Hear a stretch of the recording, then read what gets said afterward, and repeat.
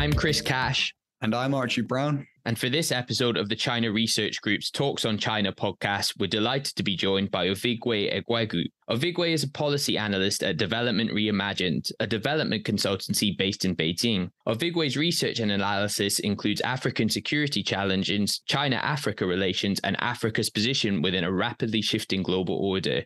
His work has been featured in the China-Africa Project, Foreign Policy Magazine, and The Diplomat. In June, Ovigwe authored a piece for The Diplomat looking at China's recently announced Global Security Initiative and how it has been received in the Global South. And that's what we're going to be discussing on the podcast today. Hi, Ovigwe. Thanks so much for joining us on the podcast. I wanted to start by just asking if you could give a very brief overview of what exactly the Global Security Initiative is for our listeners.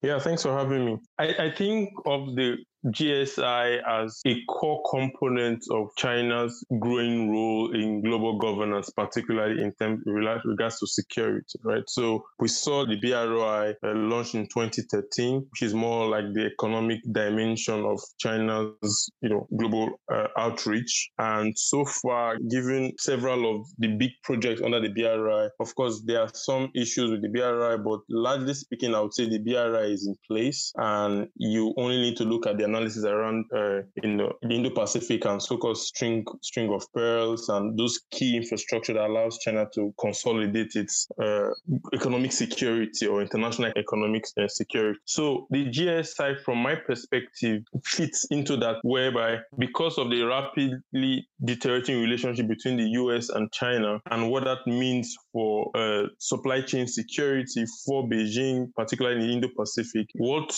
China, of course, realizes is that it has to develop a component that secures its economic interests, right? And it doesn't have to take a very different approach from the BRI, because it's about, so you make the big announcement and then you have your diplomat go from country to country as part of its visit, trying to recruit countries into the Global Security Initiative. Very recently, Foreign Minister Wang Yi was in Bangladesh, and of course mentioned Global Development Initiative and the Global Security Initiative. So it's following that same pattern. And so far, I say a lot of countries are already keen on getting on board. The one major selling point of the Global Security Initiative, of course, is China's emphasis on non-interference principle, and also the principle of indivisible security, which really presents China as a benign rising power. So from that perspective, I think many small countries, even middle countries, would have no issues signing on board the GSI, but it remains to be seen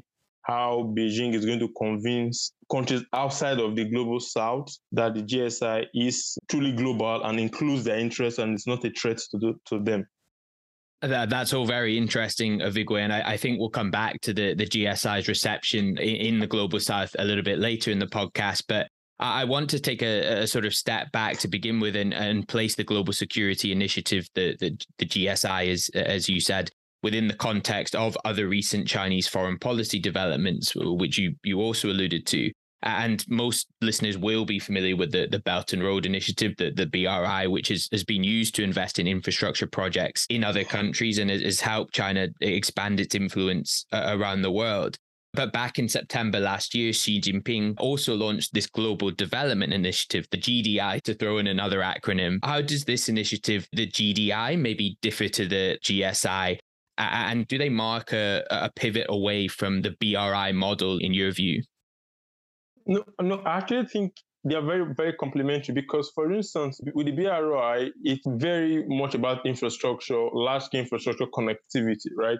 But development is more than infrastructure. You have to discuss other aspects of development like, global financial governance, monetary policy, trade, tariffs, intellectual property rights. So there are many dimensions to development that isn't really captured in the BRI in a sense. So the GDI, I see it as the more encompassing initiative where the infrastructure becomes a component of it, and other issues around global development policy are also discussed within that initiative. China's own approach to development, of course, would also take center stage because it has followed a model that is very different from what we've seen for many Western countries that have risen in terms of development and prosperity since World War II.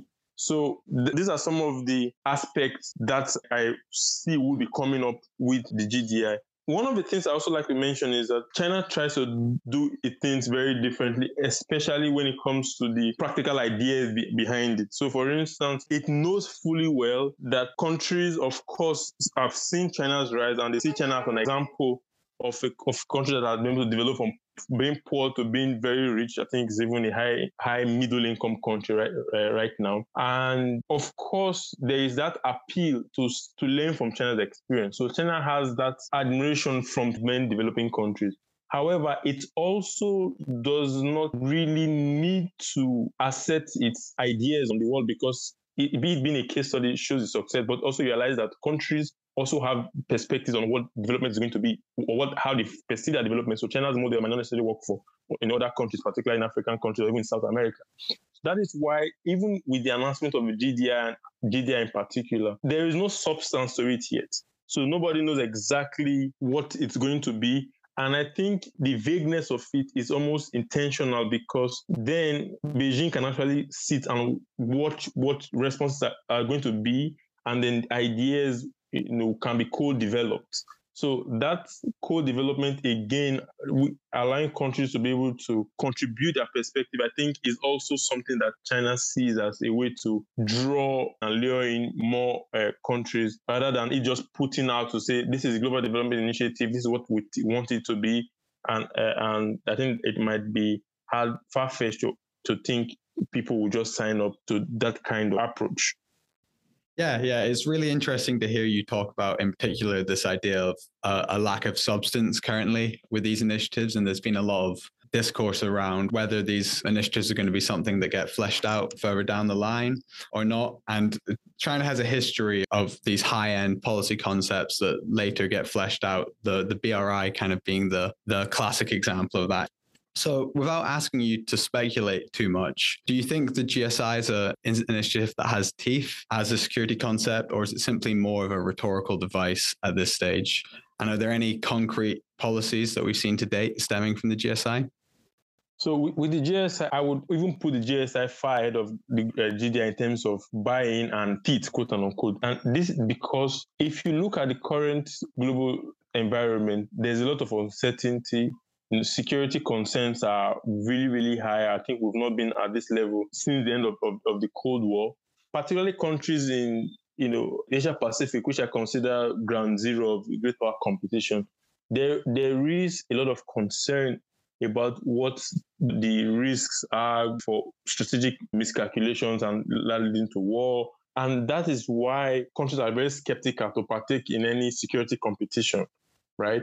These countries, majority of them really don't have the position to de-escalate the situation, in a sense. So if the big powers decide there's going to be a Cold War, there's going to be a Cold War. But what I see China is trying to do is, even if it knows that the dynamics is heading towards a Cold War, right? If it goes out to just start recruiting members, signing security partnerships, it's very likely not going to work, because the US alliance system is very vast and the influence is very deep. Whether I'm looking at China's immediate neighborhood in South China Sea or even the wider Asia Pacific. So it makes sense to develop an initiative that presents you as a security partner, and then you underpin that initiative in a principle that makes you a benign security partner. If you look at the indivisible security principle, for instance, if you apply it to the relationship with the Solomon Islands, that partnership is not targeting the third country, right? So the security of the partnership is not meant to reduce the security of another country.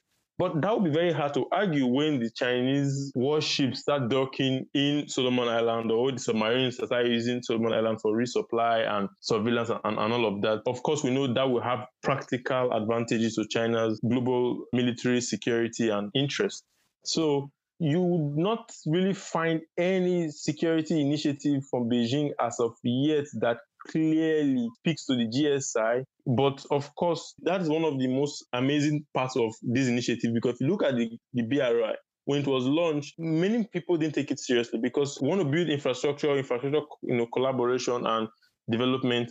But to what end, So, but what we saw was increasingly, it be from 15 countries, 30 countries, 40 countries started signing on and on and on. And then after a while, the bilateral or isolated infrastructure development project, years down the line, it seemed like a full picture has emerged from how all these independent infrastructure projects started taking shape and formed like the string of pearls. That's the same approach I also anticipate will be used with the Global Security Initiative. So if you look at the Chinese diplomatic engagements now, there is hardly any visit where you do not have the foreign minister of China engaging foreign countries and trying to get them on board the GSI. So they are going to be on board the GSI, but whatever security partnership China is going to have with these countries would not be announced as GSI security partnership. They'll just be bilateral security partnerships. But down the line, what you will find out is you will now have series of partnerships that will give you somewhat like a clear picture of what China was trying to achieve with the GSI from the get-go. So it doesn't start big and trying to pitch these things all together. It starts as individual projects. It seems small partnership. Solomon Islands seems like a small country. What can that really mean? And then tomorrow it's going to be Eritrea, or maybe another time it's going to be maybe Tanzania, and like that. Before you know it, you have series of solid partnerships with substance, and then people will start asking themselves, how did this happen under our watch? I think that'll be very interesting to observe, as you said, whether it follows the same path as the BRI and sort of gets fleshed out by individual actors. I just wanted to pick up briefly on a term that you mentioned in the context of the Solomon Islands situation. You talked about this concept of indivisible security, which I find really interesting. Could you maybe just explain for listeners what you mean by that? Yeah, so the indivisible security principle, while it was announced during the launch of the GSI, that principle actually originates from Europe. So it's not necessarily a Chinese thinking in a sense.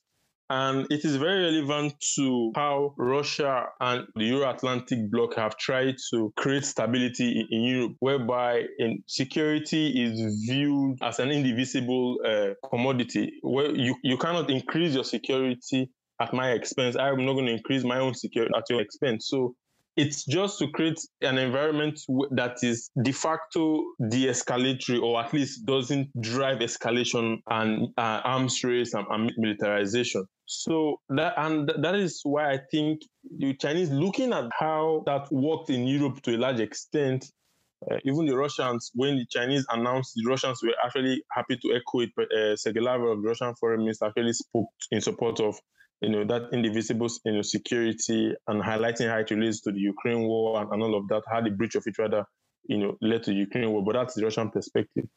I think the way the Chinese look at indivisible security is, if you have a security regime where countries accept that security partners that they are going to enter into should not be counter to the national security interests of a third country, that puts China at an advantage, particularly in South China Sea and its neighborhood, because then the Philippines, for instance, if Philippines adopts the indivisible security principle, how it engages with the United States becomes viewed through that lens of whether that engagement contributes or at least harms the security of China, which is seen as the US's rival in the region. And in the same turn, China is going to try to apply that same principle in its own engagement with neighboring countries in the Asia-Pacific region, to say we are coming in as a security partner, but not to harm the security of a third country, being the United States. But it's very different for China, because the United States is not in the neighborhood in the Indo-Pacific, right? It's way out of the region. So if you look at it from that perspective, if you have China and Cambodia, for instance, it will make sense to say, yes, of course, we are having a security partnership. The US is far away. Me having a port for my vessels has nothing to do with the United States, because, of course, the United States is not next door to Cambodia, right? But the GSI, or that indivisible security principle, still allows China to grow its security partnerships in a way that doesn't seem like it is about the United States. But if those countries in the region surrounding China apply this principle in their engagement with the United States, it is going to limit their engagement, security partnerships, or what they can do within their security partnership with the US. Because when the US comes to say we can't have an arrangement that harms China, China is just next door, right? So that is a very clever approach, and I think it's something that will be very tricky for countries to navigate. I personally think the GSI is more likely to find success in African countries than countries around the Asia Pacific and Indo-Pacific, because, of course, the US is not going to let this type of approach take hold there, because it puts it at a huge disadvantage vis-a-vis China. Yeah, that's really interesting. And as Chris said earlier, I think we're really keen to dig into a bit more about the reception of the Global Security Initiative in the Global South. So I'm sure we'll get to that in just a moment. But just going back to this concept of indivisible security and its deployment in the rhetoric around Russia's invasion of Ukraine and China's discussions of this idea of an Asian NATO with alliances such as AUKUS and Quad forming in the Indo-Pacific, which China sees as an effort to contain it. What I wanted to ask is whether you think the indivisible security concept tells us something about the timing of the deployment of the GSI, and whether its timing has been accelerated by the kind of deterioration of the security environment that we've seen this year. I doubt it's going to on its own be effective. Whether the Chinese planned the launch of GSI and indivisible security because of the issues with Ukraine, that's anybody's guess. But of course, the war in Ukraine and the situation in the Indo-Pacific, or rather the Asia-Pacific, not only necessitates a regime that is de-escalatory, right, or at least doesn't promote escalation, but at the same time also creates an opportunity. And China has seen the opportunity for security regime because of concerns countries have and fears about their national security and regional security.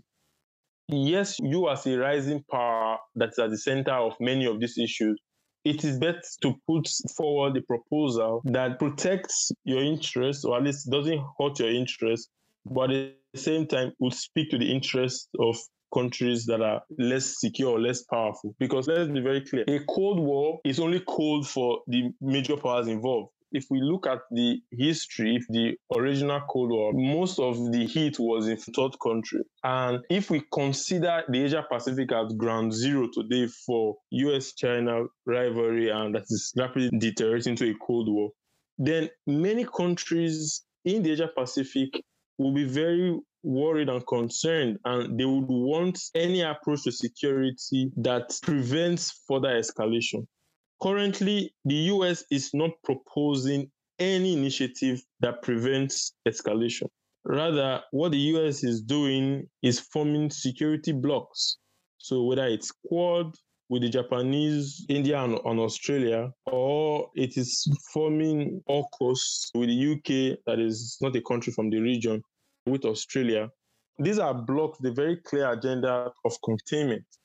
And that doesn't contribute to de-escalation, because de-escalation by containment would only provoke the target of that containment to either one, form rival blocks or act in ways that will undermine its opponent's blocks, whether it's Quad or AUKUS. But what the Chinese have done is, rather than form rival blocks, or we could argue if it has the diplomatic and political influence to form rival blocks, but rather than form rival blocks, what China is then doing is saying, look, we think a smarter approach that benefits everyone's security is this proposal of GSI, rooted in indivisible security. And believe it or not, that is likely to appeal to several countries, because I think to a large extent, it is even going to reduce or limit China's own security engagement, but it would limit the US's security engagement far more. So that is why I think the brilliance in what the Chinese are doing is it's something that speaks to everyone. It's not trying to form blocks, to compete, but saying, I think the best thing to do is for everyone's security interest to be taken into account. But at the same time, we know that approach also limits its rivals' ability to contain its rise. Yeah, I think with schemes like AUKUS, we've been fixated on what the reaction in Beijing has been and whether it's sort of weakened China's hands and not thought about the overall security context.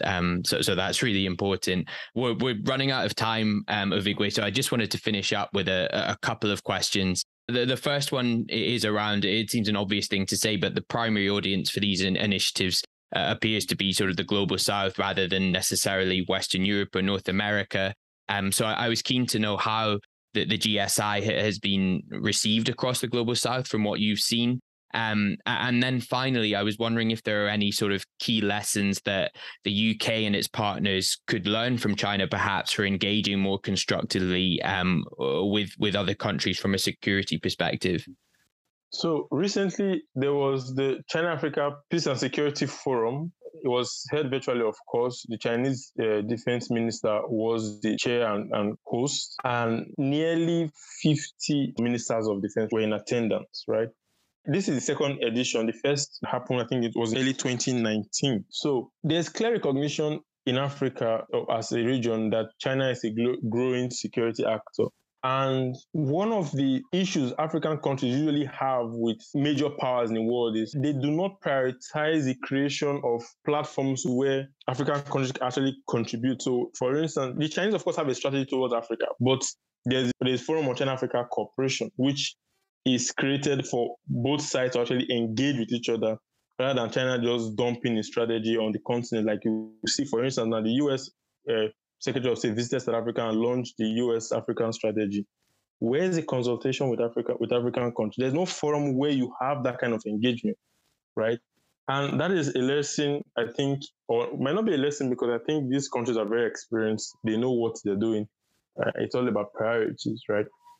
So when you have this type of attendance, like I said, almost 50 countries participating in China-Africa Peace and Security, forum, and the GSI was mentioned in that particular forum. Leaders, of course, are exposed to the idea, and they will go back, study it, and with Chinese foreign minister also pushing it with his counterparts from the diplomatic and ambassadorial angle. When the leader of a country asks the question, sir, should we join the GSI? He has his foreign minister saying, yes, I'm aware of this initiative. We've engaged with the Chinese. This XYZ was discussed. Good. And then turns to his defense minister and says, what do you think about the GSI? And say, yes, sure, we've participated in China-Africa Peace and Security Forum. We've discussed the GSI. This is what the Chinese have to say, and this is what I think. So there will be familiarity. If you're a leader, an African leader, for instance, of course, looking at the trade relations with China, the economic relations with China, investment in infrastructure, and that platform for co-creation and co-development of these initiatives. So when you have both the defense minister and the foreign minister well aware and acquainted with the GSI, the question the leader of any country will probably be asking is why not join as opposed to why join? Because that close contact, the familiarity, and the deep engagement, and also a forum where you can shape the direction of the GSI gives a lot of confidence. So that is one of the things that I think the GSI has going for it because of China's approach to engaging with its partners. With regard to the last question on how the UK and its partners can respond to the GSI, I think it needs to be emphasized that if you want to know how something works, be part of it, right? Study it or at least be part of it. But since it's very unlikely that the United Kingdom is going to join the GSI, I think we could say at least then study it rather than speculate about it. But I don't think it's an initiative should be for one part of the world, but unfortunately that is how it's going to develop because we're in a period of very heightened tensions, So what that means is the global south would then have a global development initiative that is driven by China and countries who will be part of it. And then you have a global security initiative, again, with the same dynamics of China-led with partners, and then the BRI. That puts the so-called global north at a disadvantage in terms of global governance because you now have a rival, China, who are supposed to set out to create blocks. It's creating global initiatives, and it is the Western countries that are choosing not to join. It's not as if they were not invited in the first place. So that is another thing that needs to be considered, because when global initiatives are launched by one partner and that partner can sign on over 100 countries, then that becomes the de facto global initiative. Whatever initiative that is launched by the West, if they cannot get that same number of participants or parties, then they are the ones that are actually isolated, So that is why I think the global in GSI and the GDI it's a very brilliant way to go about it, because with another name, like maybe the Shanghai Cooperation, countries outside of maybe Central Asia might not key into it. But when you make it global and you have the economic relations to support your diplomatic effort, most countries are going to sign on to it. Then it's the few countries who don't sign on to it, they will become the outliers, as opposed to China, that many people in the world expect to be the outlier and the isolated one. Yeah, I think that's a really interesting point. Although it seems obvious on the surface that the global in this initiative is important, I think how China has framed it away from being a China-led initiative and more of this global endeavor is really important to its effectiveness. And here at the CRG, we got some work in the pipeline looking at the Global Security Initiative from the UK perspective and how we can better engage globally. So that's been really helpful for us to hear more about it. Avigwe, it'd be great if you could just let our listeners know where it's best for them to follow your work and any upcoming projects that you might be working on. Yeah, sure. I'm active on Twitter, active on LinkedIn with my name, so at Ovigwe Igwegu on both platforms. Also, you can see a lot of the work I do on the DRO website, at developmentreimagine.com, and also at Development Reimagine on Twitter as well. So lots of the work I write or appearances I make are always posted on these channels. Great. And thank you so much for joining us on the Talks in China podcast. My pleasure.